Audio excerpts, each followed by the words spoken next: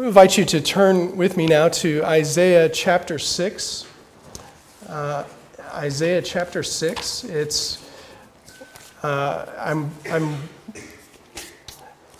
in a brief series with you now through the book of Isaiah and exploring a kind of thematic thread in the book.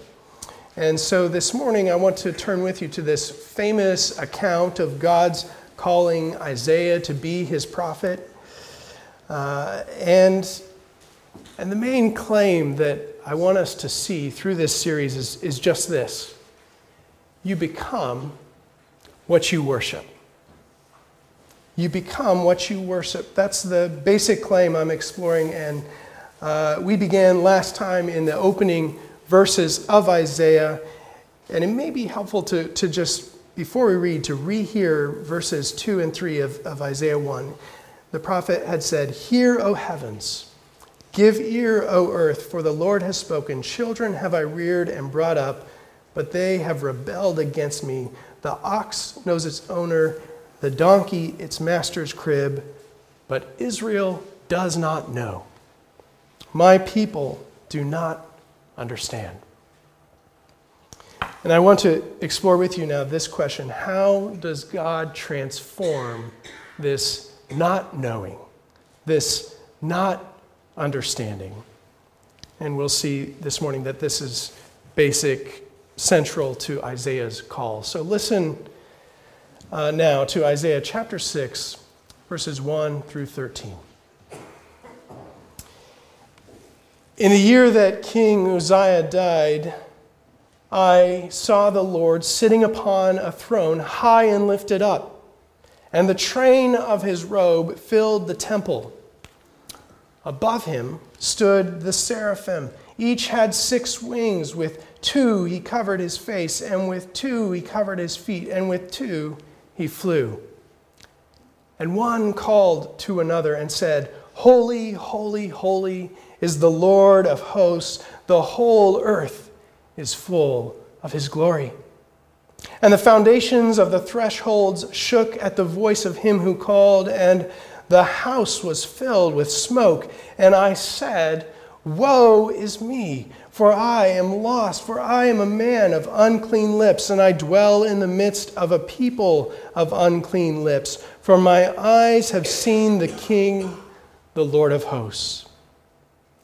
Then one of the seraphim flew to me, having in his hand a burning coal that he had taken with tongs from the altar, and he touched my mouth and said, "Behold, this has touched your lips. Your guilt is taken away, and your sin atoned for." And I heard the voice of the Lord saying, "Whom shall I send, and who will go for us?" Then I said, "Here I am, send me." And he said, "Go and say to this people, keep on hearing, but do not understand. Keep on seeing, but do not perceive. Make the heart of this people dull and their ears heavy, and blind their eyes, lest they see with their eyes and hear with their ears and understand with their hearts and turn and be healed." Then I said, "How long, O Lord?" And he said, "Until cities lie waste without inhabitant, and houses without people, and the land is a desolate waste, and the Lord removes people far away, and the forsaken places are many in the midst of the land. And though 1/10 remain in it, it will be burned again, like a terebinth or an oak whose stump remains when it is felled. The holy seed is its stump." Well, if you're mindful at all of Reformation Day tomorrow, you might have felt a surge of hope when you saw this passage, Isaiah 6, and you might have thought to yourself, surely we can find our way from Isaiah's "Here am I" to Martin Luther's "Here I stand." And I'm confident that there is a way, even if that path might involve jumping through some homiletical hedges. But I want to highlight for us this morning I want to highlight for us another insight of Martin Luther's. In his larger catechism, which is written for instruction and discipleship, Martin Luther asks about the meaning of the first of the 10 commandments. You shall have no other gods before me. And in doing so, he gives us an easy and a useful definition of idolatry. He says, whatever your heart clings to and relies upon, that is your God. Trust and faith of the heart alone make both God and idol. Whatever your heart clings to and relies upon, that is your God. This passage in Isaiah is about, even we might say, this passage is about that question. What does your heart cling to and rely upon? And in view of the significance of this chapter for Isaiah, that here is the very call of the prophet, we might even say this is what the ministry of Isaiah is about. What does your heart cling to, rely upon? What is your God? As I indicated, I want to press us, though, not just asking this question, what is your God? But I want to draw our attention to, along with that, to this main claim. You become what you worship. That question, what is your God? It becomes basic and essential for us because of what this passage shows us. You become what you worship. The New Testament scholar G.K. Beale, he shows off his skills in alliteration, and he puts it this way. He says, we resemble what we revere. We resemble what we revere either for ruin or for restoration. So we're drawn into Isaiah 6 to ask these questions and to see this basic truth. And this passage is made up of two parts. On the one hand, there is what Isaiah sees, verses 1 through 7. And then in verses 8 through 13, what Isaiah hears. What Isaiah sees, what Isaiah hears, and what we will see is that these two parts of the passage have a way of contrasting with one another. We are drawn with Isaiah into this glorious environment of worship and adoration, with God's glory and his splendor set before him. That's what Isaiah sees. And then we hear his commission and we hear what Isaiah hears. And through his ministry, we will find the people resembling the very objects of their worship. So first, this marvelous passage gives us what Isaiah sees. In the year King Uzziah died, I saw the Lord sitting upon a throne, high and lifted up, and the train of his robe filled the temple. This vision of Isaiah is marked very significantly for us with this chronological introduction in the year that King Uzziah died.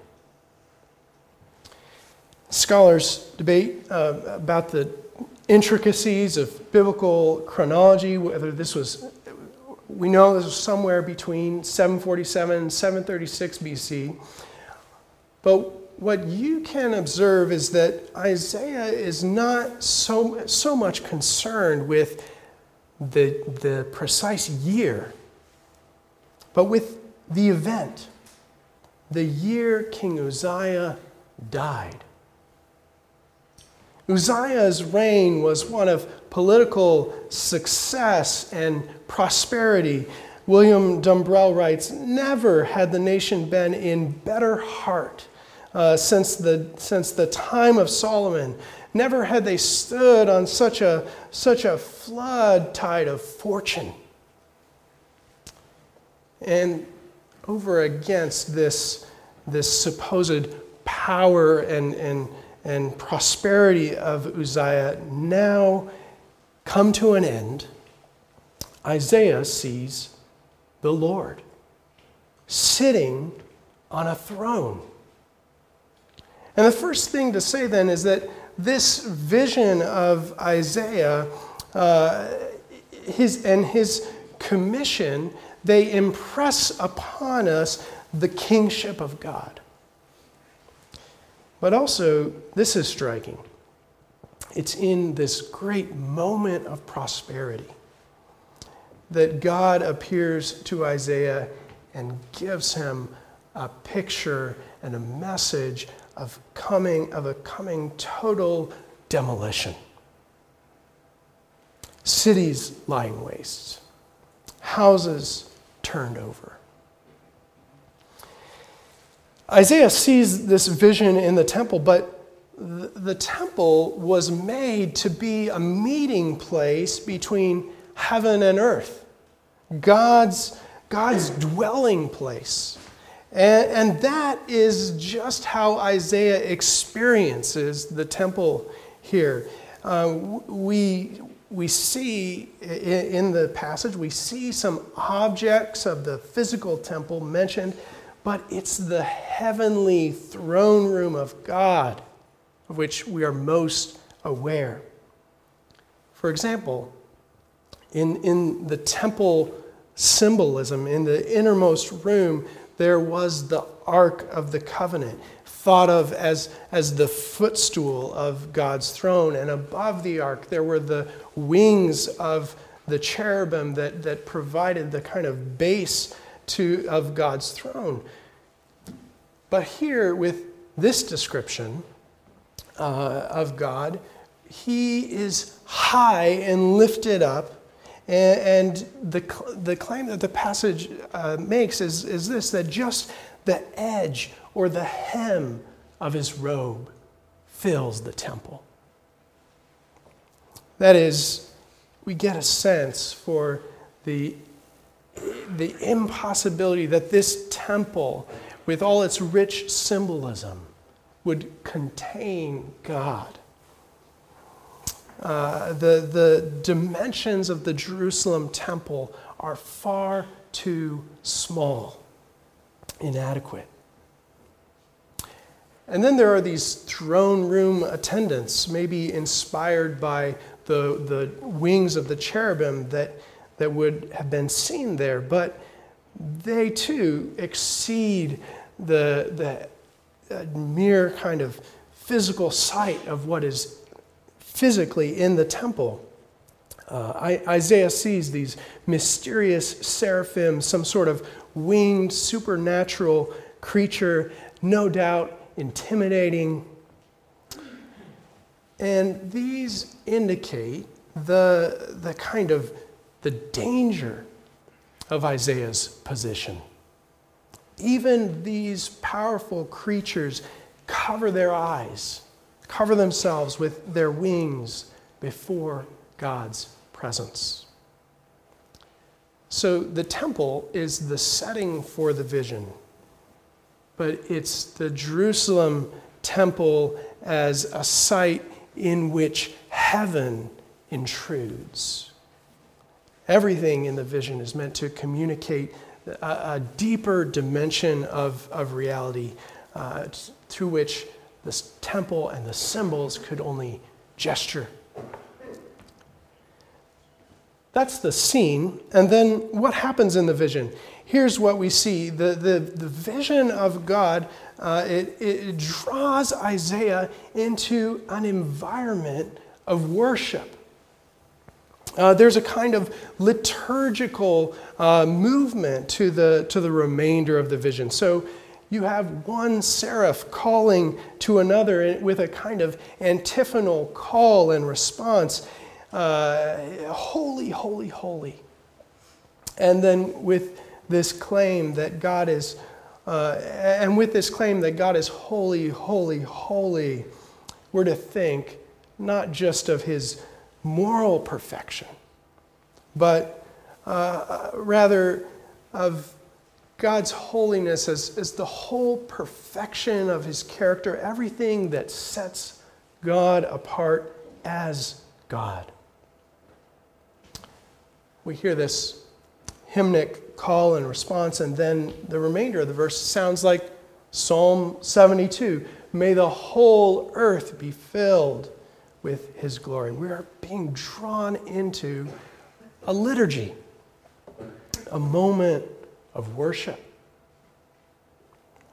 And it's an extraordinary moment because at the sounding out of this song, the visible manifestations of God's presence appear. Earthquake, smoke filling the room. It's this awesome environment that we are drawn into. And then finally, Isaiah's response fills out the liturgy for us with this desperate confession of sin. Woe is me, for I am lost, for I am a man of unclean lips, and I dwell in the midst of a people of unclean lips. My eyes have seen the King, the Lord of hosts. And from that confession of sin, we're led to an assurance of pardon.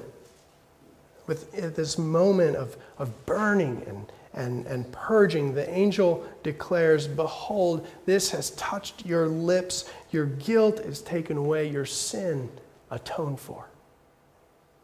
The whole of what Isaiah sees, it draws us into this incredible moment of worship and adoration, of confession and forgiveness in God's presence.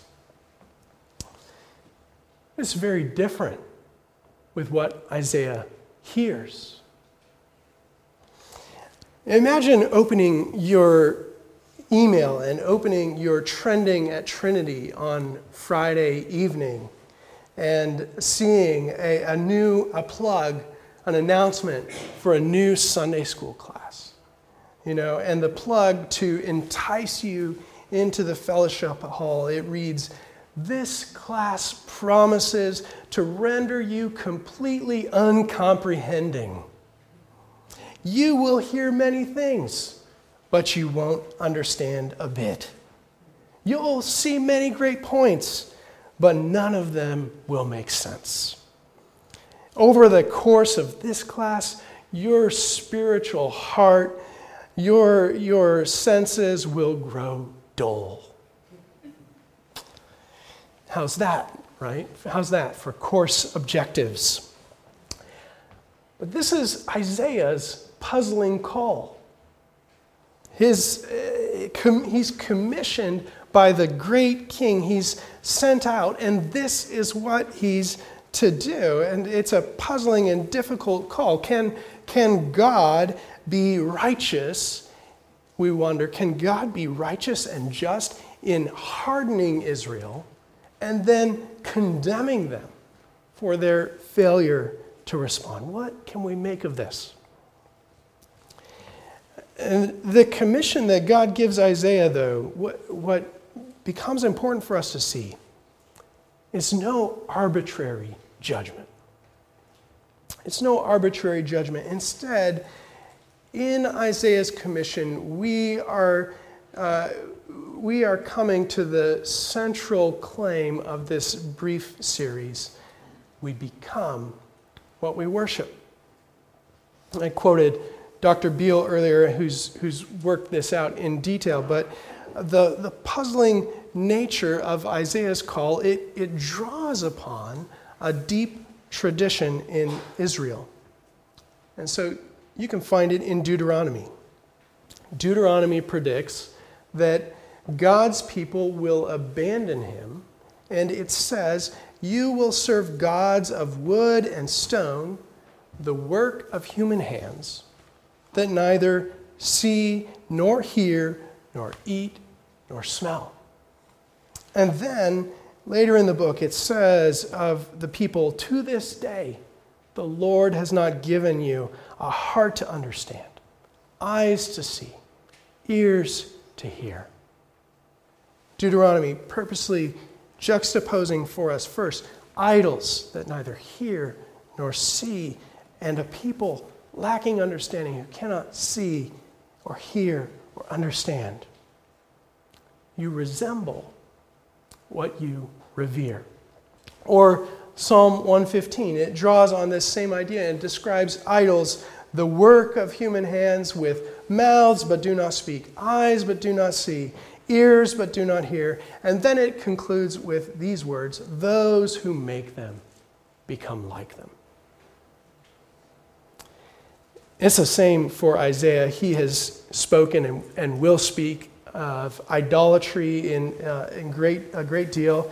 And in time, we will see him drawing these things even more explicitly together, so that in Isaiah 44, we will encounter idols, mocked, idols who are mocked and who neither see nor know. And then likewise, a people of whom the book says they know not. They do not, nor do they discern, for God has shut their eyes. Do you see? What's the point? Isaiah's commission is not an arbitrary hardening of hearts. Rather, it's a hardening that brings out, that reveals the very effect of Israel's sin of idolatry. It's a fitting judgment upon a people who have forsaken Yahweh and pursued idols. And so, in some ways, it's a judgment. In some ways, it simply exposes what is already in the people. They become, and we become, what we worship. If we worship idols, deaf and blind and powerless and uncomprehending, we become like them. Well, in response to the commission, Isaiah has these words. He cries, "How long? How long?" It sounds like the kind of cry you would expect in a psalm of lament, a complaint to God, a prayer. How long until you come, O Lord, and deliver? And then God communicates this terrifying prospect. He shows the extent of their judgment, which is thorough and total. For all appearances, thorough and total, so that if there is hope here, it is hard to see. But now with these two parts of the passage, what Isaiah sees, what Isaiah hears, we are able to step back and to take in this contrast. Isaiah seeing and beholding God the King in his holiness, drawn into this stunning scene of worship.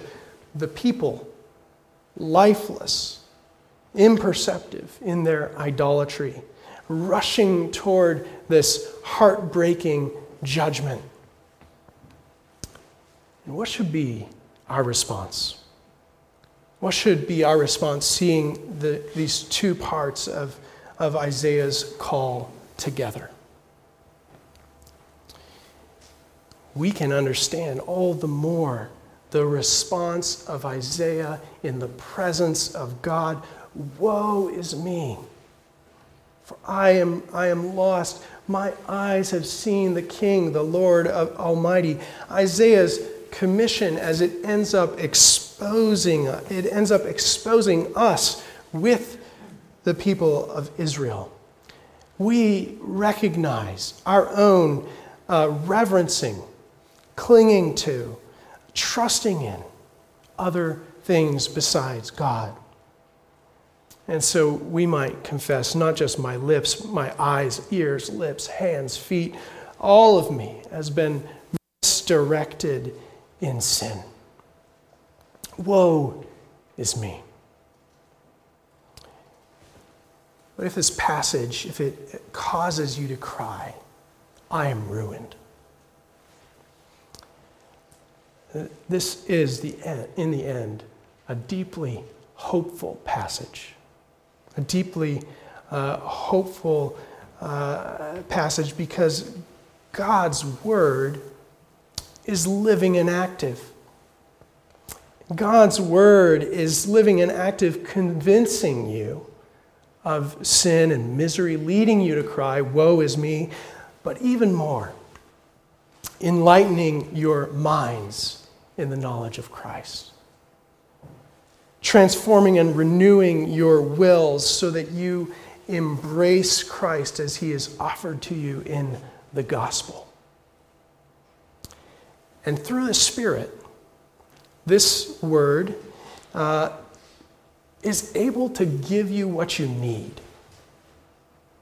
It's able to give you what you need, namely a heart that sees and worships God. Here's an amazing thing. We hear this word, and this word enables us to see the Lord of glory.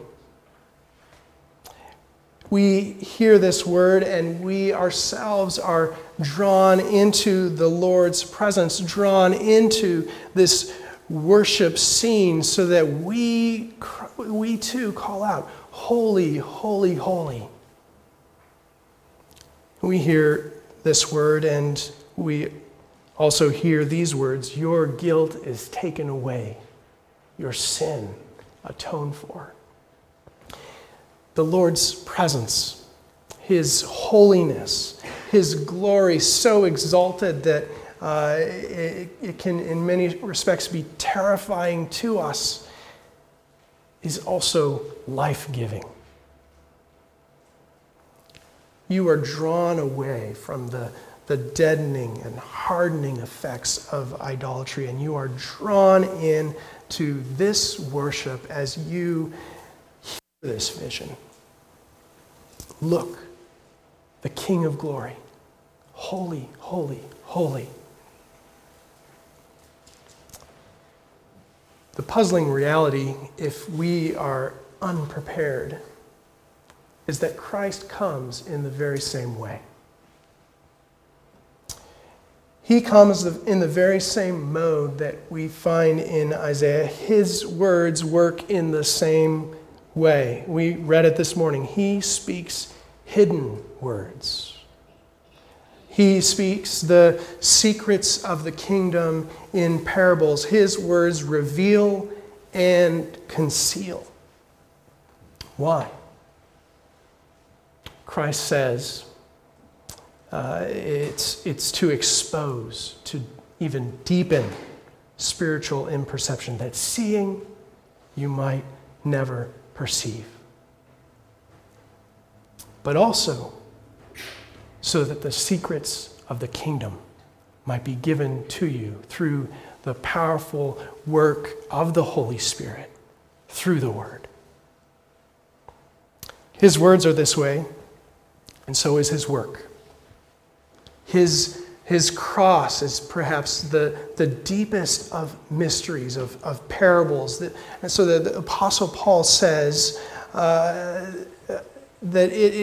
he calls it a stumbling block. Jews demand signs and Greeks look for wisdom, but we preach Christ crucified, a stumbling block to Jews and foolishness to Gentiles.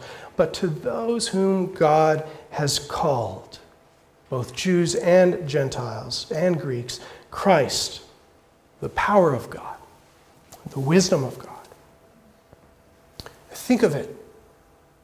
The cross, it does not fit our expectation of how God should behave. It exposes our idolatry in desiring a different sort of God, in a God whom we might have and be with some other way.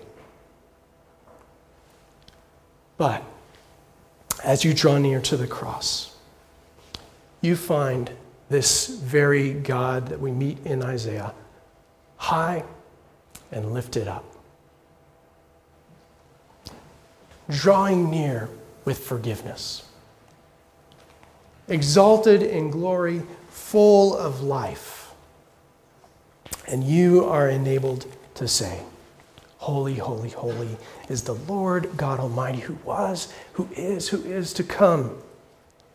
And also you sing, to him who sits on the throne and to the Lamb be praise and honor and glory and power forever and ever. Let's pray together.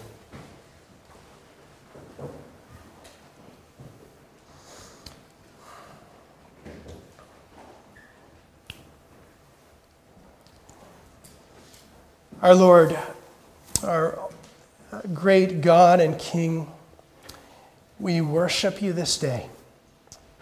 We bow our hearts before you in your presence, trembling and in awe, that you would so draw us near. Conscious of how our sin and our spiritual imperception has made us unfit for your presence. Conscious all the more of Christ, who through his cross and through the word of his cross has claimed us as his own, is at work renewing us, giving us eyes to see. We thank you for Christ, high and lifted up, who shows us your glory and who transforms our hearts so that we learn to no longer revere and cling to and trust the things of this world, so that we might revere and cling to and trust you, our great God and King. Do this transforming work this day, even this day, through your Spirit. We pray in the name of Christ our Savior, and we say together, amen.